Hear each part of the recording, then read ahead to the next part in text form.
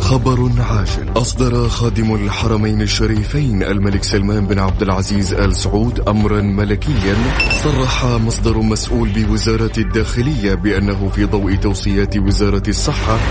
سمعنا هذه الأوامر والتصريحات في الفترة الماضية، كان في كثير من التساؤلات. ما هي عقوبة مخالفي الأوامر الملكية؟ هل نشر المقاطع أو الصور اللي تحرض على مخالفة الأوامر تعتبر جريمة؟ تابعنا وراح تعرف الإجابات وتفاصيل أكثر في اعرف حقوقك. الآن اعرف حقوقك مع المستشار طراد باسنبل والمحامي والمستشار القانوني خالد أبو راشد على ميكس اف ام. ميكس اف ام معاكم رمضان يحلى. رمضان يحلى. مفتوح؟ مفتوح. السلام عليكم. ألو السلام عليكم ورحمة الله وبركاته. بسم الله الرحمن الرحيم، والصلاة والسلام على نبينا محمد وعلى آله وصحبه أجمعين. رب اشرح لي صدري ويسر لي أمري واحلل عقدة من لساني يفقه قولي. اللهم اجعلنا من الذين هدوا إلى الطيب من القول وهدوا إلى صراط الحميد. اللهم علمنا ما ينفعنا وانفعنا بما علمتنا وزدنا يا رب علما. عسى أن يهديني ربي لأقرب من هذا رشدا. على الله توكلنا. ربنا آتنا الحكمة وفصل الخطاب. ربنا آتنا رحمة من عندك وعلمنا من لدنك علما. إن شاء الله لمهتدون. لأول مرة أشياء تاريخية تحصل في الحلقات الماضية، وهذه الحلقة أيضا تاريخية أخرى. الحلقة الماضية تخطت مشاهداتها على تويتر أكثر من 90,000 مشاهدة. عادة نسبة المشاهدات لنسبة عدد المتابعين تكون من 2.5 إلى 5%. أبو محمد أكثر من 30%، يعني 10 أضعاف أي نسبة عالمية بتكون موجود في المؤثرين على وسائل التواصل الاجتماعي. هذا الأول. الثاني، لأول مرة أتواصل مع محمد لين بعد صلاة الفجر وهو يراجع ويلخص ويضع عناوين الحلقة هذه وكل ما تعلق بالأنظمة والقرارات في ملخص معك ورقة وقلم، لا تفوتك الحلقة اليوم. أبو محمد. يلا، بسم الله الرحمن الرحيم. الحمد لله رب العالمين، والصلاة والسلام على نبينا محمد وعلى آله وصحبه أجمعين. في الحلقات السابقة ناقشنا القرارات الصادرة فيما يتعلق بالإجراءات الخاصة بكورونا، وكان القرار الصادر في 10 بالأصح في 13 شعبان من الموارد البشرية، والقرار الصادر في 10 رمضان أيضا من الموارد البشرية. فكان جات في بالي فكرة، طيب إحنا ليه ما نلخص هذه الإجراءات بطريقة إننا نخلي الناس من نفسها تجاوب، نعمل خطوات، إذا طبقت الخطوات هذه يبقى الناس من نفسها هي اللي تجاوب وبأمر الله تعالى، وبالتالي ما تحتاج إلى إنه هي مثلا يعني تدخل في لبس أو تسأل. بمعنى الآن أغلب الأسئلة، لو تلاحظوا أغلب الأسئلة من بداية كورونا: إنهاء العقد الفصل نظامي ولا غير نظامي، إجازة بمرتب، إجازة بدون مرتب، تخفيض الأجر.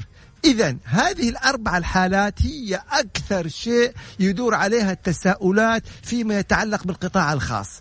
أيضا السؤال الثاني: طيب لو صاحب العمل خالف إحدى هذه المخالفات، أنا إيش حقوقي كعامل؟ أيضا وللأول مرة في هذه الحلقة حنوضحه، طيب لو خالف وعرفت حقوقي كيف أتصرف؟ أروح مكتب العمل، إيش أكتب؟ إيش أقول لمكتب العمل؟ إيش أقول للقضاء العمالي؟ فبفضل الله عز وجل لخصنا كل هذه الإجراءات في صفحة واحدة. نعم، جربوني يعني على قولتهم في صفحة واحدة بأمر الله تعالى. لخصنا الخطوات، لو نتبعها خطوة خطوة ما تحتاج إنكم تسألوا بأمر الله أي أحد نهائيا. يلا جاهزين إن شاء الله تعالى بالورقة والقلم، ويا ريت إننا قدر الإمكان الآن نخفف الأسئلة شوية ونركز مع بعض الدقائق الجاية هذه مع الورقة والقلم بالإجراءات. حنلاقي بإذن الله تعالى إنه إحنا نجاوب على كل الأسئلة السابقة بدون ما نحتاج إننا نرجع لأحد. يلا، بسم الله الرحمن الرحيم. أول حاجة أبغى منكم في الورقة تعملوها زي هذه الطريقة. شوفوا هذه الطريقة كيف، بدي الطريقة في الأعمدة هنا حنعمل العناوين. يلا نكتب العنوان الأول: إنهاء العقد. نعمل بالعنوان الكبير إنهاء العقد اللي هو الفصل. هذا العمود الأول. أيوة، في العمود الأول نحط إنهاء العقد اللي هو الفصل. طيب اليوم لو صدر قرار فصل، السؤال اللي الكل بيسأله، تمام، كيف أعرف إنه هذا الفصل نظامي أو غير نظامي؟ يبقى إذا إحنا كتبنا كده أولا كده إنهاء العقد الفصل، حطوا لي تحت هذا العنوان الكبير رقم 1 المتضرر. متضرر بمعنى إذا كتبت متضرر، أول أنا ما يجيني قرار فصل يبقى أول سؤال أسأله هل صاحب العمل متضرر أم لا؟ على أساس لو كان صاحب العمل من الفئات الغير متضررة يبقى باطل على طول، القرار باطل. يبقى أنت من نفسك لما طبقت الخطوة الأولى ولقيت أنه هو غير متضرر من الفئات ممكن المستثناء، البنوك، الاتصالات، التمويلات الغذائية، تمام، يبقى ده قرار باطل من أولها. طيب لو طلعت الإجابة الأخرى لا والله هذه شركة أو مؤسسة أو صاحب عمل متضرر، يبقى عدى من الإيه؟ من المرحلة الأولى. تعالوا نسجل رقم 2 المرحلة الثانية، المستوى الثاني، هو نجا من الأولى طلع طلع متضرر. طيب نيجي للمرحلة الثانية ونسجل، اكتبوا مضي 6 أشهر، 2 مضي 6 أشهر. نيجي نشيك هل قرار الفصل اللي صدر عدى على فترة كورونا والإجراءات هذه 6 شهور ولا قبل؟ الآن طبعا قبل، وبالتالي أي قرار يصدر في هذه الفترة إنهاء خدمة بسبب كورونا باطل. ليش؟ لأنه القرار اللي صدر في 10 رمضان من الموارد البشرية نص صراحة على أنه بعد مضي 6 شهور لازم يكون مضى 6 شهور. إذن إحنا لما نشوف قرار الفصل نحطه قدامنا كده، قرار فصل نطبق عليه أول مرة متضرر ولا غير متضرر؟ والله طلع متضرر. طيب عدى المرحلة الأولى، نحط له المرحلة الثانية 6 أشهر، عدى 6 أشهر ولا ما عدى 6 أشهر؟ ما عدى 6 أشهر، يبقى قرار باطل. خلينا نفترض عدى 6 أشهر، يبقى ده عدى المرحلة الثانية. اكتبوا له رقم 3 استمرار الحالة. هل لو افترضنا مثلا انه بعد 6 شهور أصدر صاحب العمل قرار إنهاء الخدمة، بعد 6 شهور أصدر صاحب العمل قرار إنهاء الخدمة، هل الحالة لا زالت مستمرة؟ كورونا بالضبط.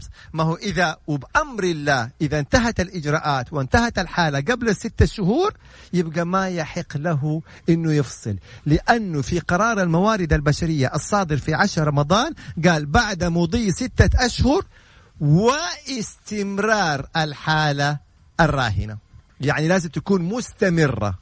إذن لما نقول إحنا إنهاء الخدمة أول شيء نكتب تحته متضرر ولا مو متضرر، 2 مضى 6 أشهر ولا ما مضى 6 أشهر. فإذا عدى الحالة الأولى وعدى الحالة الثانية، طيب هل الحالة مستمرة أم لا؟ إذا كانت مستمرة يعني صدر القرار بعد 6 شهور ومستمرة، يبقى هذا عدى من الحالة الأولى والثانية والثالثة. ندخل في المرحلة الرابعة، هل استنفذ صاحب العمل الإجراءات الخاصة بالعاملين اللي هي تخفيض الأجر أو إجازة بمرتب أو إجازة بدون مرتب؟ يبقى 4 أكتبوا استنفاذ الإجراءات. استنفاذ الإجراءات، والله ما استنفذ الإجراءات أو أحد منها، أحد هذه الخيارات يبقى اللي هي تخفيض الأجر أو إجازة بمرتب أو إجازة بدون مرتب بموافقة العامل، جيناها بالتفصيل. إذا صار عندنا إنهاء الخدمة، تحته نكتب متضرر، تحته نكتب مضي 6 أشهر، تحته نكتب إنهاء أو استمرار الحالة، 4 نكتب استنفاذ الإجراءات. لو ما استنفذها القرار باطل. طب لو انتهى العقد؟ طيب لو استنفذ هذه الإجراءات فعلا، كان خير أحد يعني أعطانا إجازة مثلا بمرتب أو خفض الأجر، يبقى عدى من المرحلة الأولى والثانية والثالثة والرابعة، القرار صحيح؟ لا. نكتب رقم 5 هل استفاد من دعم الدولة؟ هذا رقم 5. هل استفاد من دعم الدولة؟ إذا استفاد من دعم الدولة أي دعم كان ساند مثلا، يبقى لا يحق له إنهاء عقد العمل، لا يحق له أن يفصل. يبقى رجاء في المستقبل بعد كده أول ما يتعرض إنسان أو يعرض عليه قرار فصل، حطوا الخمسة الإجراءات اللي اتفقنا عليها، اكتبوها بهذه الطريقة. شوف العمود الأول أنا كاتب إنهاء العقد، وتحتها بتكون الخمسة الإجراءات، وأجلس وطبقوها واحدة واحدة. متضرر، لا ايوه مع متضرر، مضى 6 شهور، ايوه عدى 6 شهور، خلاص نشطب عليها. استمرار الحالة مستمرة، نعم مستمرة. استنفاذ الإجراءات، استنفذ الإجراءات. عدم الاستفادة من أي إعانة، عدم الاستفادة من أي إعانة. يبقى ده قرار استوفى في هذه الحالة يعني الشروط لصحته، يبقى إلى حد كبير حيكون قرار فصل صحيح إذا عدى الخمسة الحالات هذه. والكلمة النهائية للقضاء، القضاء هو الذي يقرر. هنا انت ما يحتاج بعد كده انك تسأل اي احد، اي احد يعرض عليك قرار فصل او يسألك بخصوصه، هذه الخمسة الاجراءات طبقها واحدة واحدة. اذا عداها كلها القرار صحيح. واحدة من الخمسة الاجراءات هذه اذا طلعت غير صحيحة، اذا ما عداها يعني، يبقى هذا قرار باطل. طيب نيجي للعمود الثاني في الصفحة، اكتبوا في العمود الثاني أو في صفحة أخرى زي ما تحبوا. العنوان الرئيسي تخفيض الأجر. كل اللي يسألوا عن تخفيض الأجر، إذا العنوان الرئيسي كتبناه تخفيض الأجر، يبقى تحته نكتب إيش؟ نفس رقم 1 متضرر. هل صاحب العمل متضرر؟ إذا كان متضرر يبقى عدى المرحلة الأولى. إذا كان غير متضرر يبقى القرار باطل. القرار باطل على طول إذا كان الشركة غير متضررة. طيب كتبنا رقم 1 متضرر أم لا؟ طلع متضرر، يبقى عدى المرحلة الأولى أو الإجراء الأول. ندخل في الثاني. هل القرار الصادر بتخفيض الأجر خلال 6 الأشهر؟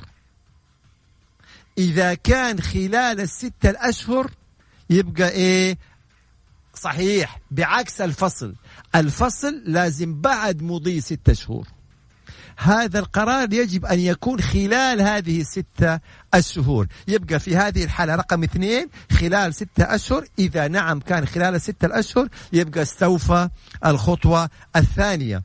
نأتي للخطوة الثالثة، هذا تخفيض الأجر. هل هذا التخفيض ما يزيد عن 60%؟ عفوا ما يزيد عن 40%. أكتب هل يزيد عن 40%.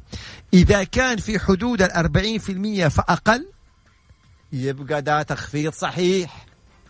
إذا تجاوز التخفيض، والسؤال هذا تكرر، إذا تجاوز التخفيض 40% يبقى هذا القرار باطل. إذن بالنسبة لتخفيض الأجر نحط رقم 1 هل متضرر أم لا؟ رقم 2 خلال 6 الأشهر ولا بعدها؟ رقم 3 هل تجاوز 40% ولا 40% فأقل؟ إذن إحنا من نفسنا الآن حنبدأ نجاوب.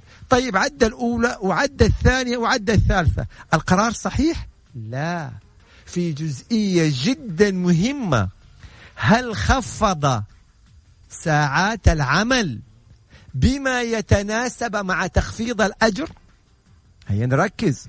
حسب القرار يقول لك تخفيض الأجر بما يتناسب مع عدد ساعات العمل الفعلية. يعني ما ينفع تيجي تقول لي أنت الأصل بموجب النظام إنك تداوم 8 ساعات عمل في اليوم وأجي أخفض لك الأجر. لا، تخفض أجري، تخفض هاي طرات ساعات العمل. إذن أي أحد يعرض عليكم جزئية تخفيض الأجر طبقوا عليه 4 الخطوات.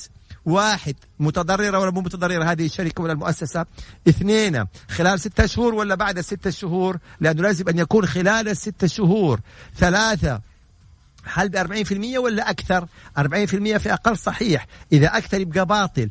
4 خفض ساعات أجر بنفس النسبة أم لا؟ يعني خفض لك 10% من الأجر يخفض 10% من ساعات العمل، خفض لك 20% من الأجر يخفض لك 20% من ساعات العمل، 40% يخفض لك 40%.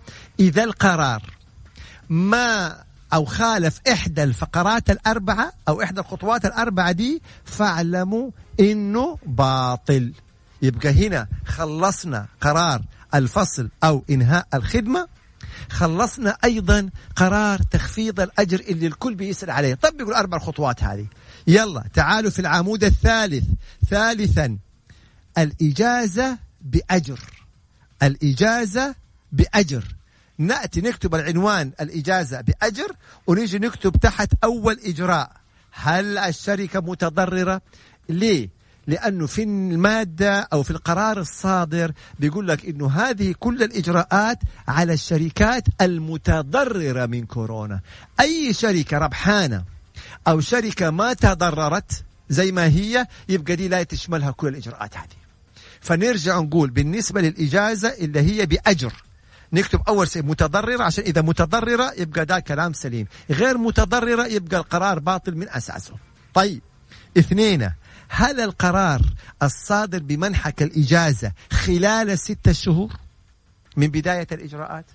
إذا كان خلالها يبقى الإجراء صحيح، إذا كان بعد 6 أشهر يبقى باطل ما لم يصدر قرار آخر من الوزارة نفسها، وزارة الموارد والشؤون الاجتماعية. هذه 2. طيب 3، هل الإجازة اللي أعطاك هي بكامل الأجر قبل التخفيض ولا بعد ما خفض لك الأجر قام اداك إجازة بالأجر المخفض؟ انتبهوا، إذا كان الإجازة بكامل الأجر يبقى ده كلام سليم.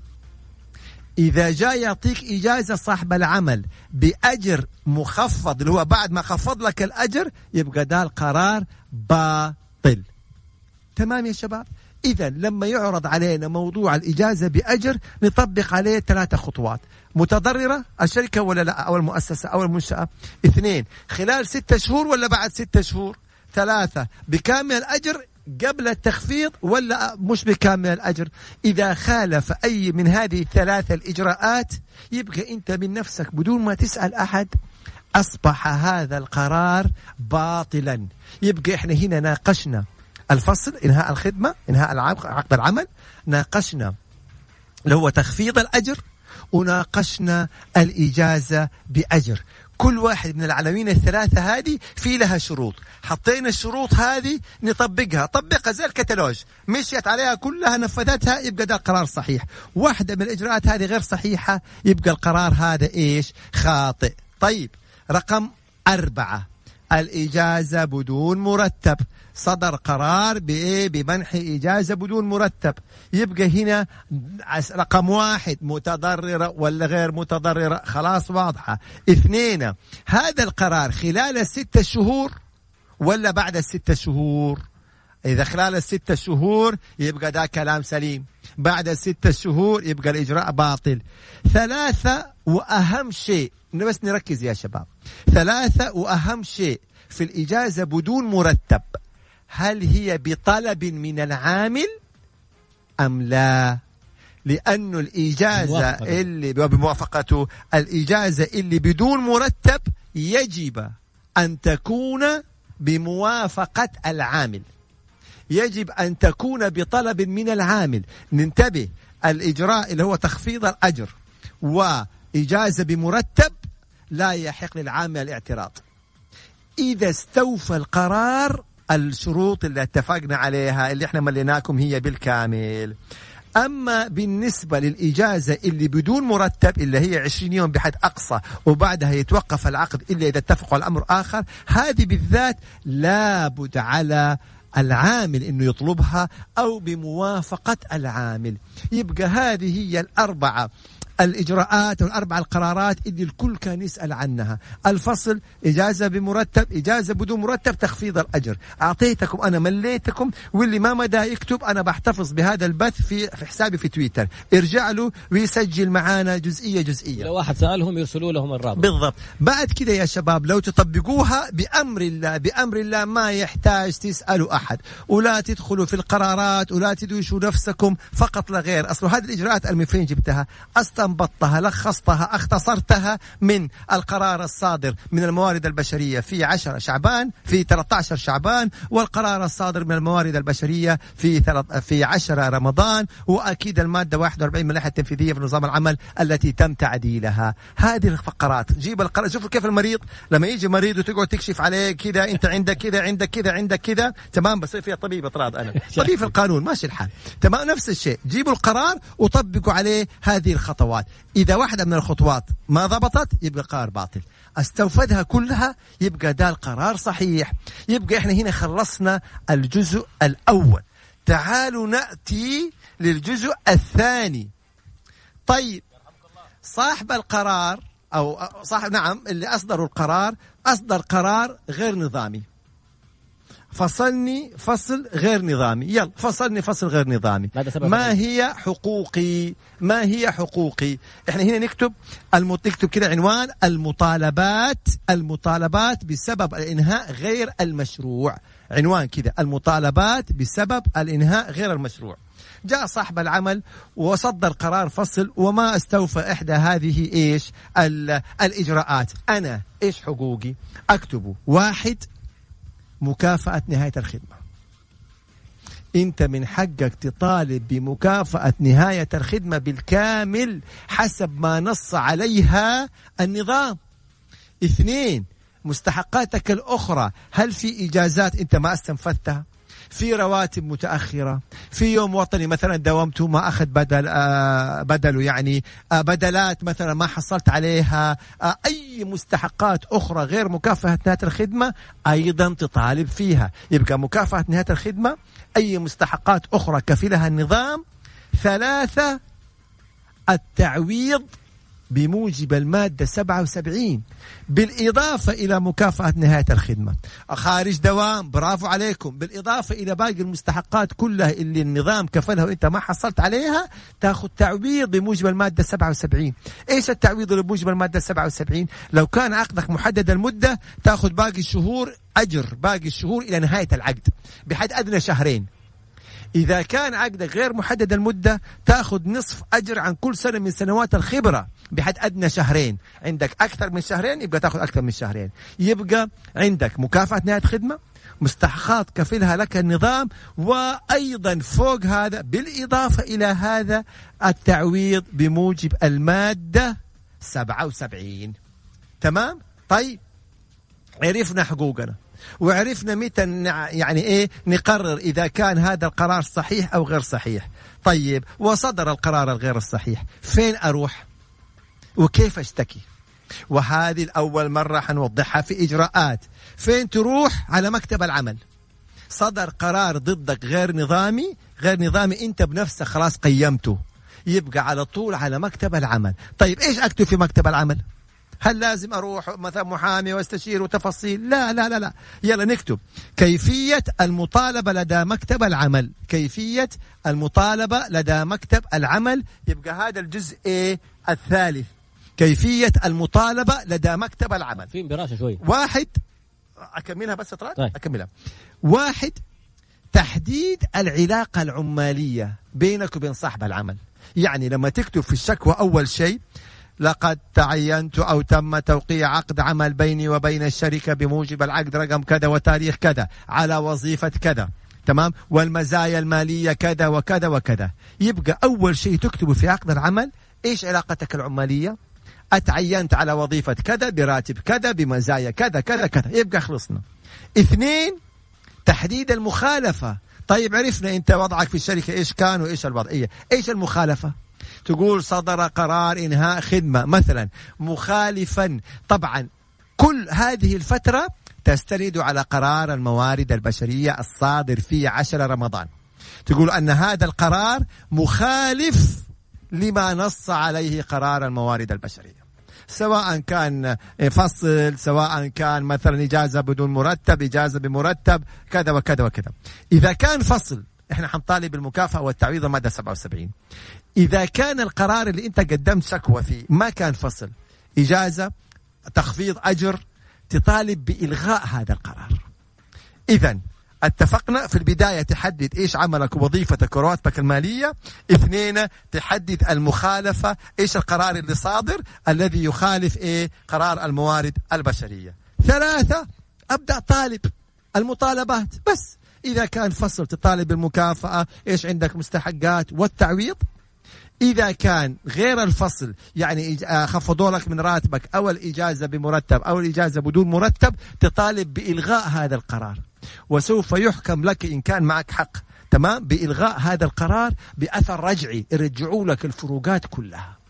إذن لو تلاحظوا اليوم في هذا الملخص لخصنا الإجراءات اللي تخليني من تلقاء نفسي أجاوب إذا كان الفصل أو الإجازة بمرتب أو بدون مرتب أو تخفيض الأجر صحيح أو غير صحيح، نظامي أو غير نظامي. في هذا اليوم لخصنا إيش هي حقوقي لو صدر ضدي قرار، وأيضا لخصنا فين أروح وكيف أشتكي وبإيش أطالب. كل هذه اللي احنا تكلمناها نقدر نعملها في ورقة واحدة فقط لا غير. هذه الورقة لو طبقتوها تمام على أي إجراء يبقى أنت ما يحتاج أنك أنت ترجع لأي حد. أتفضل يا طراد. الحالة الأخيرة إذا انتهى عقدي في هذه الفترة 6 شهور. طيب هذه من الأسئلة يا طراد. سؤال طراد جميل جدا. إذا انتهى العقد هنا، هذه الأسئلة اللي دائما تتكرر. كل هذا ما شاء الله عليك يا طراد، كل هذا اللي بنتكلم عنه في إنهاء العقد. القرارات الصادرة من الموارد البشرية تتحدث عن إنهاء العقد وليس عن عدم تجديد العقد. هنا في فرق. إذا عقدك ما تجدد انتهى خلاص. إذا كان محدد المدة وما تجدد من حقهم. في كورونا في غير كورونا طالما العقد انتهت مدته يبقى انتهى بانتهاء مدته، لأن هذه القرارات تحدثت عن إنهاء العقد ولم تتحدث عن عدم تجديد العقد. فطالما ما تحدثت عن عدم تجديد العقد يبقى الأصل على ما إحنا عليه حسب النظام فقط لا غير. نتحدث عن إيش؟ عن إنهاء العقد. هذا الملخص لو كتبتوه إن شاء الله تعالى يسر لكم أمور كثيرة جدا. شكلها إعلانات يعني. بمناسبة الطيارة جاية في الفقرة القادمة نستقبل أسئلتكم بعد قليل إن شاء الله. نعود ما شاء الله.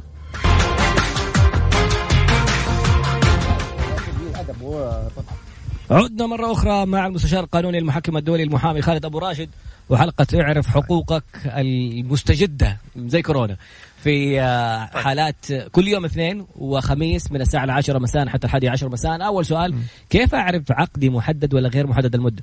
جميل جدا. نظام العمل نص على الآتي. قال لك العقد المحدد المدة هو اللي يتم تحديد نهاية العقد رقم 1. 2 إنه يكون بحد أقصى 4 سنوات أو 3 تجديدات. يعني إما أنا عملت عقد محدد المدة لمدة سنة، هذا 1. جددناه للسنة الثانية يبقى هنا عملنا أول تجديد. جددناه للسنة الثالثة يبقى هذا ثاني تجديد. جددناه للسنة الرابعة يبقى ده ثالث تجديد. طيب جددناه للسنة الخامسة خلاص أصبح غير محدد. يبقى إما 3 تجديدات أو 4 سنوات بحد أقصى. طيب أصبح غير محدد. ما هو الفرق نظاما بين المحدد وغير محدد؟ إيش تفرق معايا؟ المحدد المدة أنا لا أحتاج إلى سبب في إني أقول لك شكرا مع السلامة في إنهاء عقدك. هذا غير محدد. خلاص هذا المحدد المدة. يعني إذا انتهى العقد بيوم أقول لك شكرا عقدك انتهى الله يوفقك مع السلامة بكل بساطة. هذا العقد المحدد المدة. أما غير المحدد المدة لابد سببا مشروعا في إنهاء العقد. طبعا أيضا المحدد المدة ما يحتاج إنذار. خلاص أنت عارف أنه آخر يوم في العقد هو اليوم المعين كذا التاريخ المعين يبقى ما يحتاج. طبعا الغير محدد المدة لا، في 2 وفي ولازم سبب مشروع غير الإنذار. لازم سبب مشروع غير الإنذار ولا المادة 77. تمام.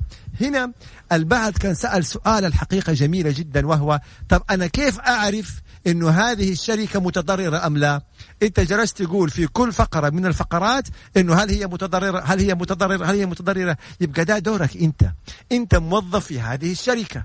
يبقى أنت يجب إنك تعرف يعني شركتك هل فعلا تأثرت، هل أغلقت لها فروع، أغلقت لها أنشطة مثلا فعلا يعني خسرانة أو لا. أيضا في جزئية أخرى، إذا قدمت شكوى وقلت إنه هذه غير متضررة وبالتالي القرار هذا باطل، جاء ممثل الشركة أو المؤسسة قال لا إحنا متضررين، عليه أن يثبت صاحب العمل إنه متضرر للقضاء.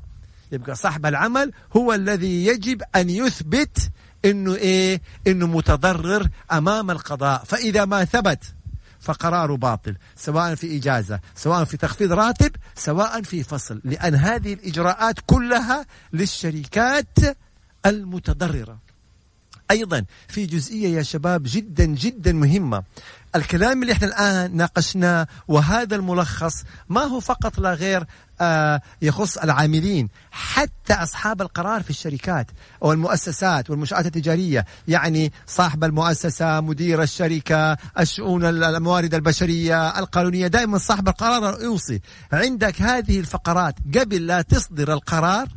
قبل لا تصدر القرار الآن أنا أعطيتكم الفقرات هذه، طبقها قبل لا تصدروا. لما يجي صاحب العمل يقول لك أنا بأفصل فلان، حط إنهاء عقد، يبقى طبق ال5 خطوات اللي اتفقنا عليها. والله ال5 خطوات كلها مستوفاة، يبقى تصدر قرار إنهاء الخدمة والكلمة النهائية للقضاء.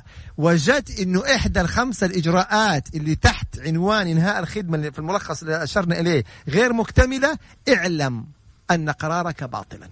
نفس الشيء على تخفيض الراتب، طبق الإجراءات قبل لا تصدر القرار.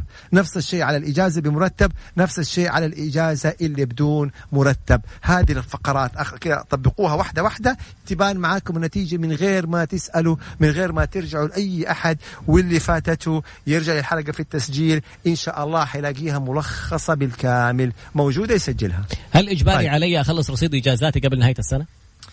طبعا نظام العمل أعطى الحق لصاحب العمل أن ينظم الإجازات وأن يطلب من الموظف أنه يخلص رصيد إجازاته خلال السنة. نعم، بل الأكثر من ذلك أن القرار الموارد البشرية في هذه الظروف أعطى الحق لصاحب العمل أنه يقول له خذ إجازة بمرتب خلال 6 شهور، وليس فقط لا غير خلال كامل السنة من رصيد إجازاته. نعم، من رصيد وتحسب من رصيد إجازاته بكامل الأجر وليس بأجر مخفض. نتفق على هذا. هناك أيوة. فنادق يعجبني الحقيقة طالما ما يكمل بلغة العربية. تفضل يا نعم، أستاذ. هنالك فنادق طيب. الصحة. لما تجلس هنا ولا عشان طيب. أقرأ الأسئلة. طيب فنادق أخذتها وزارة الصحة يعني اللي استخدمتها، هل تعتبر هذه الفنادق متضررة؟ طبعا. طيب معايير الضرر هذا سؤال جميل جدا. هل يعتبر متضرر أو غير متضرر؟ هذه مسألة تقديرية في النهاية حيقدرها القضاء العمالي في النهاية، لأنه النظام إيش نص أو القرار إيش نص؟ قال أن تكون متضررة. طيب كيف متضررة؟ هل لو كانت ربحانة 10 مليون وبسبب كورونا ربحت 1,000,000، هل هذا يعتبر متضرر؟ بالضبط. هل إذا كانت مثلا خسرت 10% ولا خسارة 5% فقط لا غير، هل هذه متضررة؟ ما نستطيع أن نبت هذه الجزئية، يعود تقديرها للقضاء. احنا نقول حسب نصوص النظام أن تكون متضررة. تحديد أو آلية هذه التضرر أو هذا التضرر يعود للقضاء. متى يتم تطبيق القرار؟ القرار صدر من في 10 رمضان، يبقى من تاريخ نشره في الموقع الرسمي، فإذا نشر في الموقع الرسمي يبقى من تاريخ 10 رمضان بأمر الله تعالى. أنت جاوبت ما شاء الله عليك 3 أسئلة ورا بعض. هي أنت تعرف إنه التلخيص اللي قلناه هذا يا طراد تمام، يعني رد على كثير من الأسئلة. على سيرة التلخيص طيب. بفقيه يقول ما شاء الله رد على كل أسئلتي جاوبها في الملخص اللي سواه. والله هذا الهدف. بارك الله فيك يا بافقيه، هذا هو الهدف، إنه خلاص الملخص هذا يعطيك الأجوبة كلها. ساب الموضوع الآن ويقول لك عندي سؤال، فين يفصل ثيابه والسداري حقه؟ هذا إعلان دعاية، هذه دعاية، لكن يستاهل. لومار بارك الله عليك. لومار نعم يستاهلوا الحقيقة. ايش المادة 74؟ طيب لا نرجع تاني، هذه ما هي القوى القاهرة، هي اللي بيفصل عليها بناء القوى القاهرة. في سؤال تكرر الحقيقة، هل الخميس والجمعة تدخل ضمن الإجازة؟ طبعا يا شباب، الآن لما نيجي نقول إجازة شهر كامل، هل أنتوا تاخدوها شهر ولا تاخدوها شهر و8 أيام على اعتبار الخميسات والجمعات؟ لا، يبقى هي شهر كامل داخل فيها الخميس والجمعة، 22 يوم عمل. لؤي نسيم، ونعم بحبيبنا وزميلنا وصديقي الشخصي لؤي نسيم، ونفخر انه شاب سعودي مجتهد وعمل هذا المشروع الناجح، الله يوفقه. وانا من سنين افصل مع الأي. هل للتأمينات الحق في إيقاف راتب التقاعد فجأة دون إنذار؟ هذه الأمور ترجع من الصعب أن أجاوب عليها، لأن ما هو السبب وما هي الحالة وعلى أي أساس التأمينات استندت، يبقى في نظام تفاصيل، يبقى هذه المسألة تحتاج تفاصيل. هنا يقول لي جمعة والسبت والخميس الجمعة، يا سيدي هي العبرة بالمثل وليس بالتفصيل الدقيق. هل خطوط الطيران تعتبر متضررة؟ احنا ايش اتفقنا يا شباب؟ لا نستطيع أن نحكم ونقول، ولا يحق لي أو لغيري أن يقول ده متضرر متضرر ده مو متضرر. أنت كعامل في القطاع إذا وجدت أنه متضرر يبقى قراراته غير صحيحة. في لبس القضاء يبت في هذا الموضوع، وأنتبهوا يا شباب عشان نبت في هذه أنا أبت فيها. إذا استفادت من دعم الدولة، إذا استفادت من ساند، فلا يحق لها إنهاء الخدمة. انتهينا. متضررة غير متضررة استفادت من ساند ما يحق لها إنهاء خدمة خلال 6 شهور دي، ما يحق لها إنهاء خدمة. تمام يا شباب؟ فهذه جزئية جدا مهمة. بينما تخفيض الأجر أو إجازة بمرتب لا، حتى لو استفاد من الدولة يحق له إنه هو يتخذ هذه الإجراءات. هذا نص القرار. إذا عقدي ينتهي هل أخذ راتب كامل أو مخفض؟ كيف عقده ينتهي؟ كيف عقدك ينتهي؟ أنت الإلزام حسب إلى آخر يوم في العقد. طيب هنا يقول ممكن تتكلم عن الغير مشمولين بساند. بارك الله فيك. أهو كل اللي إحنا بنقوله ده على غير المشمولين في ساند. يعني اللي أخذ 60% من الدولة في ساند هذا يجلس في بيته معزز مكرم. انتهى الموضوع. طب 30% السعوديين وباقي العاملين الغير السعوديين هم اللي احنا نتحدث عنهم فيما يتعلق بتخفيض الأجر، الإجازة بمرتب، الإجازة بدون مرتب، وهكذا. طيب انت جاوبت على الفنادق اللي بتشتغل مع الصحة؟ ايش اللي عرفني انها استفادت من ساند يا شباب؟ انت تسأل تستفسر، ممكن تكتب التأمينات الاجتماعية، ممكن عاد هذه خلاص هذه عاد اموركم انتم يعني. الله يقويكم ان شاء الله يا رب. طيب اخذت ساند ورفضوا اجلس في البيت، هذا قرار باطل واجراء باطل، لانه نص على ذلك في القرار انه اللي ياخذوا ساند من الدولة اجلسوا. الان فتحت مثلا أو بدأنا تدريجيا في بعض الأمور، إذا طلبوا إنه هم يرجعوا العاملين اللي بياخذوا من ساند يبقى ينسقوا مع ساند إنه هذا العامل حيرجع ثاني، هل أعطيه الأجر كامل ولا لا. هذه الطريقة. طيب. إذا عقدك انتهى ما حيتجدد تستلم راتب على أي أساس؟ تمام. طيب هنا بيقول لي أستاذ خالد نصيحة للمحامين. شوف أستاذ الكريم، أنا أنصح نفسي وأنصح زملائي وأنصح الطلاب في أي مهنة، حب المهنة، اعشق هذه المهنة، لا تأخذها فقط لغير كمهنة يعني يجيك منها دخل وانتهينا. إذا تبغى تبدع وتتميز تحبها، إذا حبيتها يعني حتعيش القانون 24 ساعة. الآن إحنا يفترض إنه ما في عمل، يفترض إنه مكاتبنا مقفلة، يفترض إنه في بيوتنا، ومع ذلك حلقات قانونية وأسئلة فقط لا غير. حب القانون، وأكيد يعني خدمة الناس ترى دي لها يعني سعادة كبيرة جدا. والله لما واحد بس يقول لك جزاك الله خير على معلومة ما تعلم أنت ممكن هذه أجرها قد إيه عند الله عز وجل. أبو محمد الورقة هذه جالس يلخصها، يكلمني بعد الفجر على الواتساب يقول لي على 7 الصبح وإحنا 6 الصبح وإحنا جلسنا لكي تدرس النظام وتدرس القرارات كلها وتلخص مرة واثنين وثلاثة حتى تصل إلى يعني هذه الإجراءات. طيب هنا بيقول تم فصلي من مدرسة أهلية ولم يسجلوني بالموارد علما أن خدمتي 8 سنوات. هل طالما إذا تم فصلك بسبب كورونا فالفصل باطل، ريح نفسك. شوف يا شباب، لو أنت طبقت ال5 الفقرات هذه كان أنت من نفسك لنفسك جاوبت. طالما فصلوك الفترة دي يبقى الفصل إيه؟ باطل بسبب كورونا، روح قاضيهم خلاص على طول، ما يبغى لك كلام. الحين فهمت. يلا. واحد يقول عقدي ينتهي بعد 2 في هذه الفترة حاخذ راتبي كامل ولا مخفض؟ الأصل إنه راتبك كامل. إذا صدر قرار بتخفيض الأجر وخفضوا لك الساعات على قدر ساعات يبقى العمل. خلاص يبقى طبعا خفضوا لك الساعات على قدر التخفيض، يبقى إيه ده كلام سليم. في الفقرة القادمة نتابع باقي الأسئلة. ما شاء الله والله تبارك الله. تبكس في أي إعلانات في رمضان وغير رمضان؟ ما شاء الله تبارك الله، ما شاء الله. عشان أموركم طيبة والله. يقول والله يا أبو محمد أنت حببتني في القانون. الله يجزاه خير يا رب إن شاء الله. ها يلا الله بعد قليل نتابع فقرتنا القادمة. تحكون الأخيرة والله الوقت يجري خلاص. يمكن الأخيرة خلاص ربع ساعة باقي. وفقك الله، انتظرونا. بارك الله فيك.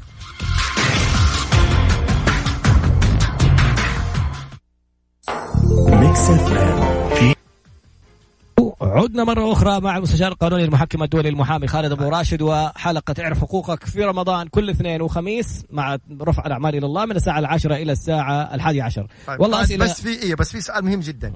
لا يعني إذا عدت 6 شهور افصل بكل سهولة، لأنه كان في سؤال جدا مهم إنه هل يعني إذا عدت 6 شهور ممكن افصل. لو رجعتوا للفقرات حنلاقي في رقم مثلا 4 رقم 3 واستمرار الحالة. يبقى لازم الحالة تكون إيه إذا مستمرة. إذا الحالة انتهت معناته ما يحق له يفصل.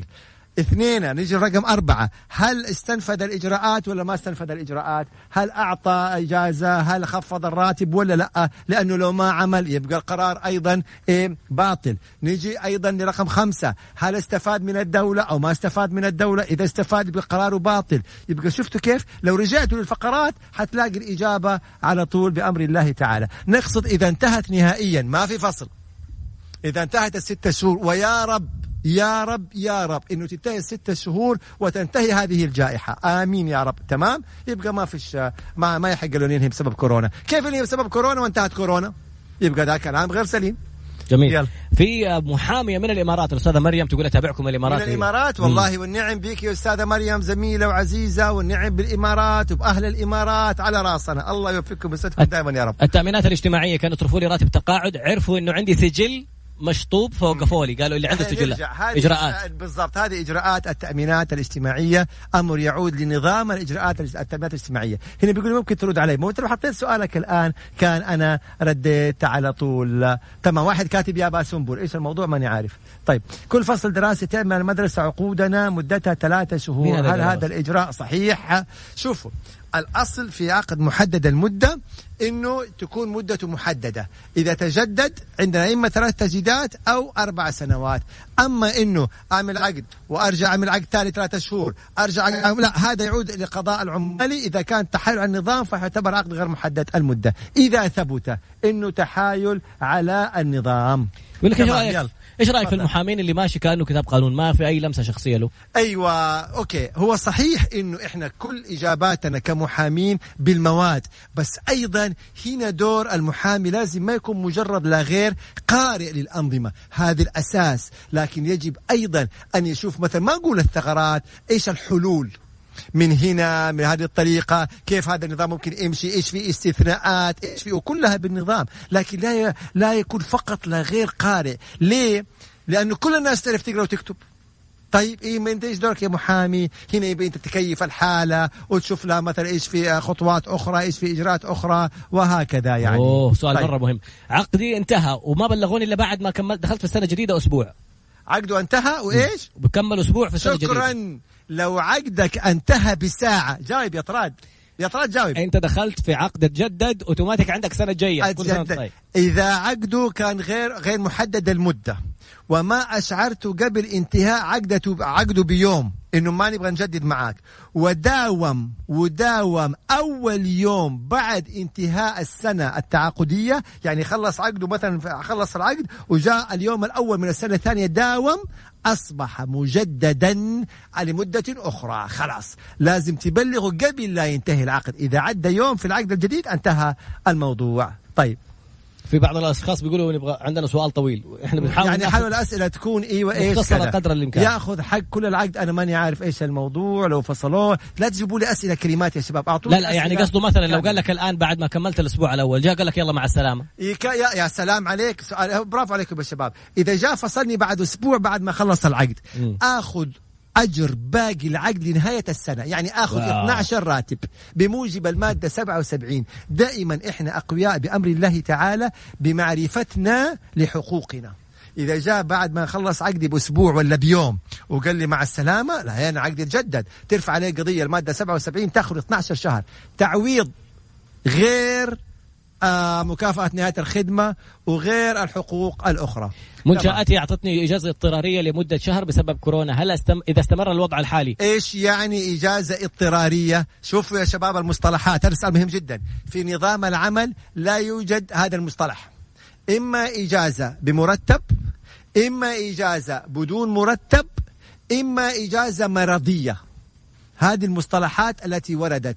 يبقى الاضطرارية هذا ليش أفعل الاضطرارية في الدولة في نظام الخدمة المدنية، ده موضوع آخر. في نظام العمل ما في، يا إما بمرتب يا إما بدون مرتب يا إما إجازة مرضية. المرضية لها تنظيمات حسب الشهادة المرضية وبأجر وبعدين ب3/4 الأجر بنصف الأجر من هذا الكلام. تمام أيوة. اللي بمرتب خلاص اتفقنا عليها وضحناها، اللي بدون مرتب أيضا بطلب من العامل وضحناها. فننتبه يا شباب. يلا، هذا الكلام الآن على كل القطاع الخاص فقط، على كل القطاع القطاع الخاص. القطاعات الحكومية لا علاقة لها بهذه القرارات، هذا قطاع خاص، نظام العمل فقط لا غير. ليه؟ لأن الموظفين الحكومة ينطبق عليهم نظام الخدمة المدنية، نظام آخر. عندنا نظامين، عندنا نظام الخدمة المدنية لموظفي الحكومة، وعندهم المحكمة الإدارية، وعندنا نظام العمل الخاص بالقطاع الخاص، وعندهم المحاكم العمالية. نقاشنا اليوم عن نظام العمل المحاكم العمالية. يا رب رد، والله لو كتبت سؤالك كان إن شاء الله إن الحكت. طب الآن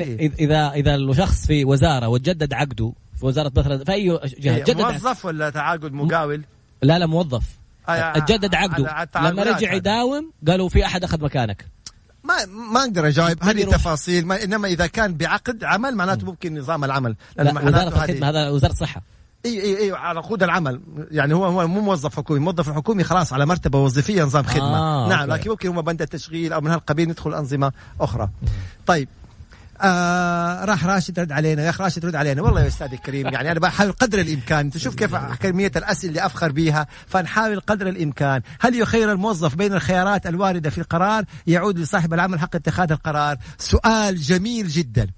يعود لصاحب العمل أو الحق لصاحب العمل في قرارين: تخفيض الأجر أو الإجازة بمرتب. لا يحق للعامل أن يرفضها، ولكن أن تكون استوفت الشروط والإجراءات اللي حطيت لكم هي في الملخص. أما قرار الإجازة اللي بدون مرتب فلا بد من موافقة العامل، ولا بد أن تكون بموافقة العامل. والله سؤال مهم. طلبت إجازة قبل 5 شهور ومديري المباشر وافق، إدارة الموارد البشرية رفضت. يا جماعة لا تدخلوني في التفاصيل. الإجراءات اللي عندكم، النظام يقول إجازة يعني أنا ما أعرف إيش تسلسل الإجراءات عندهم. مين صاحب الصلاحية؟ مين صاحب الصلاحية بالضبط؟ إذا إجازتك وافق لك عليها صاحب الصلاحية فأنت في إجازة.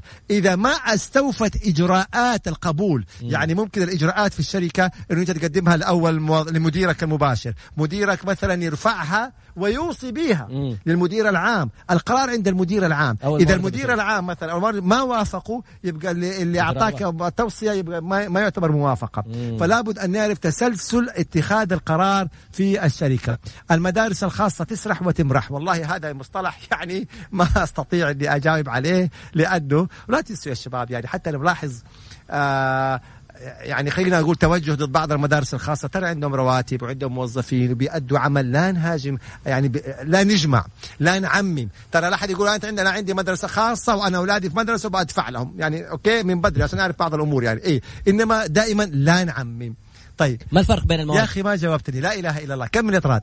74 و77 و81. لا إحنا حنقرأ نظام العمل. كثير المواد. إنما اللي يهمنا اليوم هي المادة 74 اللي هي القوة القاهرة. القوة القاهرة هو إيش الهدف من الدولة؟ إنه 74 قوة قاهرة. القوة القاهرة دائما تفسخ بناء عليها العقود.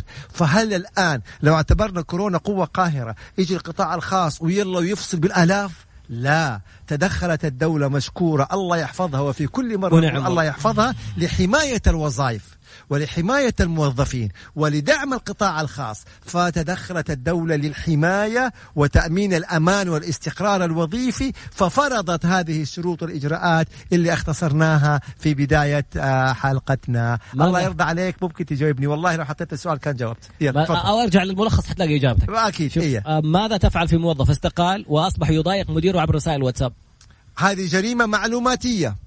برافو. إذا موظف استقال أو ما استقال، إيش يعني يضايق مديره في رسائل واتساب؟ إذا سب وشتم على طول جريمة. إذا كانت في جروب يبقى معلوماتية. إذا كانت في الخاص يقدم شكوى ضد الشخص هذا في الشرطة، وبالتالي سب وقذف اتهام ونيابة وكذا. المدارس ما خفضت رسوم. جاوبنا على موضوع المدارس في كل حلقة. لا يوجد قرار يلزم المدارس بأنها تخفض رسوم أو تخصم. لا يوجد قرار إلى هذه اللحظة. بالنسبة الإيجارات لا يوجد قرار يلزم الملاك بتخفيض الإيجارات. يبقى إما بالاتفاق أو اللجوء إلى القضاء إذا كان المستأجر متضرر، والقاضي هو الذي يقدر. كيف مستقبل النادي الأهلي الموسم القادم؟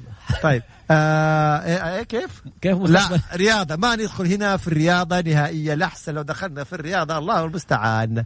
طيب هنا بيقول إيش؟ كيف أثبت المدرسة متضررة؟ تحدثنا إنه هذه هنا في هذه الحالة إذا أنت رأيت إنه هي غير متضررة تقدم شكوى. لو إنه هي نعم، إذا المدرسة أثبتت على المدرسة هي تثبت إنها متضررة. يعني أنت ممكن تقول قرار هذا باطل وأنا أرفضه، عوضوني من هذا القبيل. إذا جاءت المدرسة قالت لا أنا متضررة تسري علي هذه القرارات، على المدرسة أن تثبت إنه هي متضررة. إذا ما أثبتت يبقى أنت كسبت قضيتك والقرار كان إيش؟ كان باطل. طيب إيش يسوي العامل إذا الشركة قالت مع العلم لم يخفضوا رسوم الطلاب؟ معلش قاطعتك، ما اتفقنا، ما في قرار، مو ملزمين بالتخفيض.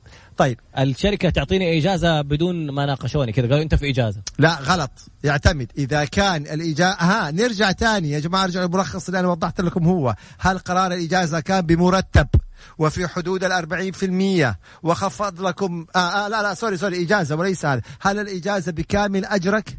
يبقى الحمد لله رب العالمين والشركة متضررة. مو بكامل أجرك والشركة غير متضررة يبقى القرار هذا إيش؟ باطل. وخلال 6 شهور أرجع للتطبيقات حتلاقيك تجاوب عليها مباشرة. محامي طيب يرحم أبوك ترد على سؤالي باتقرأ. طيب يعني الآن يعني يا شباب والله ما راح قدر الإمكان الرسالة اللي توصل جديدة. طيب هو اللي طيب ما خفضوا الرسوم وخفضوا رواتب العاملين، وين الضرر؟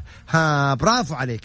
إذا أنت رأيت أن هذه المنشأة غير متضررة واستوفت كامل الرسوم تقدر ترفض وترفع قضية في مكتب العمل إنه هذه غير متضررة ولا يحق لها تخفيض الرسوم. شوفوا الآن بدأت الأسئلة تكون فعلا إيش؟ فعلا دقيقة. أقول هذا سؤالي، الحمد لله إن شاء الله إني جاوبت عليه.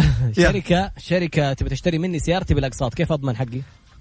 شركة تبغى إيه؟ تشتري سيارتي بالأقساط. إثبات الحقوق هنا طبعا أول حاجة ممكن بالكمبيالات، إنه توقع لك كمبيالات بقيمة الأقساط بتواريخ كل قسط. ففي هذه الحالة إذا تأخرت عن أي قسط من الأقساط تأخذ الكمبيالة وتقدمها على محكمة التنفيذ على طول. يبقى في هذه الحالة أنت إن شاء الله تعالى إنك ضمنت حقك. هنا يقول لي المدارس هلكون يبرز كل أسئلتكم عن المدارس يحق لها طالما ما صدر قرار يحق لها، يعني هذا هو القانون. تقارير تقييم لا هذه إجراءات شكلها. أيوة. إنه مدير بيرفع تقييم بدون ما يناقش الموظف. هنا تقدر أنت تعترض في آلية للاعتراض على التقييم إلى اللجنة في شركتك أو الجهة في شركتك. إذا التقييم رأيته غير منصف قدم اعتراض وسوف يناقش اعتراضك في نفس في نفس الشركة. وجدت في ما في إنصاف عندك طبعا أكيد مكتب العمل. في وقت الجائحة تم قطع بدلاتي للوقت الإضافي وبلغوني هاتفيا. ما في شيء اسمه بدلات، ما في شيء اسمه بدلات، قطعوا بدلات قطعوا كذا. هذه الحالات الأربعة حصريا اللي النظام أعطى الحق فيها لصاحب العمل ونظمها بشروط أيضا، ما هي على إطلاقها. طيب ما هي أقصى مدة عدد الأشهر لقرار تخفيض الأجر والإجازات؟ شفتوا لو رجعتوا للفقرات 6 شهور اللي احنا فيها من بدء الإجراءات 6 شهور. كل هذه القرارات خلال 6 شهور هذه من بدء الإجراءات و6 شهور أو انتهاء الجائحة. إذا صدر قرارا رسميا ونقول يا رب تمام إن خلاص القضاء على كورونا أو إنهاء الإجراءات الخاصة بكورونا يبقى انتهى هذا القرار. هذه ملاحظة جدا مهمة يمكن في نهاية الحلقة يطراد. هذا القرار اللي هو من الموارد البشرية اللي في 10 رمضان، المفسر القرار اللي في 13 شعبان، تمام، هذا كله مؤقت ينتهي بانتهاء الجائحة. يعني إذا انتهت الجائحة كل الكلام هذا انتهى خلاص، يرجع كل شيء زي ما هو عليه ونظام العمل وكل شيء. هذا قرار مؤقت. خلصنا في نهاية الحلقة اللي ما كمل سنتين في وظيفته ما اللي هو مستحقات نهاية خدمة إذا هو نعم إذا بس ما ياخذ كمل 77 إذا انهولو نعم ياخذ 77. 77 نعم. كيف الوضع بالنسبة للأقساط البنكية؟ ايوه ايش المفروض؟ إذا كانت تقصد انه يعني هل البنوك توقف سداد او تأجل او كذا، هذا امر يعود للبنوك. واذا في قرارات صادره مؤسسة النقد يبقى هذا امر يعود الى مين؟ الى البنوك. 20 رمضان يعني لا مو 20 بالعكس. لما يصدر قرار انه ما عاد في اجراءات خلاص ولا عزل ولا حجر ولا يحزنون، لا 20 رمضان هذا اللي هي فترة السماح، الفترة الصباحية اللي من 9 إلى 5. وفي 20 رمضان عاد قرار الدولة يا تمدد يا نرجع زي ما احنا كنا عليه حجر كامل. واحد كان بيسأل نصيحتك للمحامي المبتدئ، بس في سؤال ثاني الفرق بين الكمبيالة وسند لأمر. هذه فيها تفاصيل والشيء، وهذه من الصعب ان نجيبها الآن يعني، ممكن في حلقات أخرى. انتهت حلقتنا وابتدى دورك، تعلمت، انشر المعلومات هذه، انشر الحلقة هذه لأي شخص يسألك. إن شاء الله حنصور الملخص وننزله في تغريدة، أو أنتم سجلوه بالكتاب اللي أنا كتبتها بإذن الله تعالى.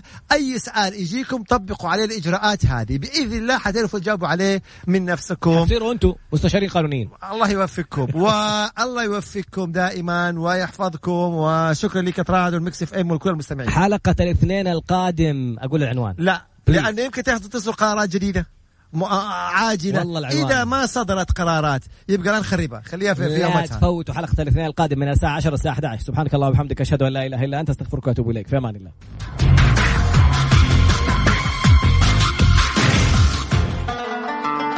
أنت تستمع إلى ميكس اف ام.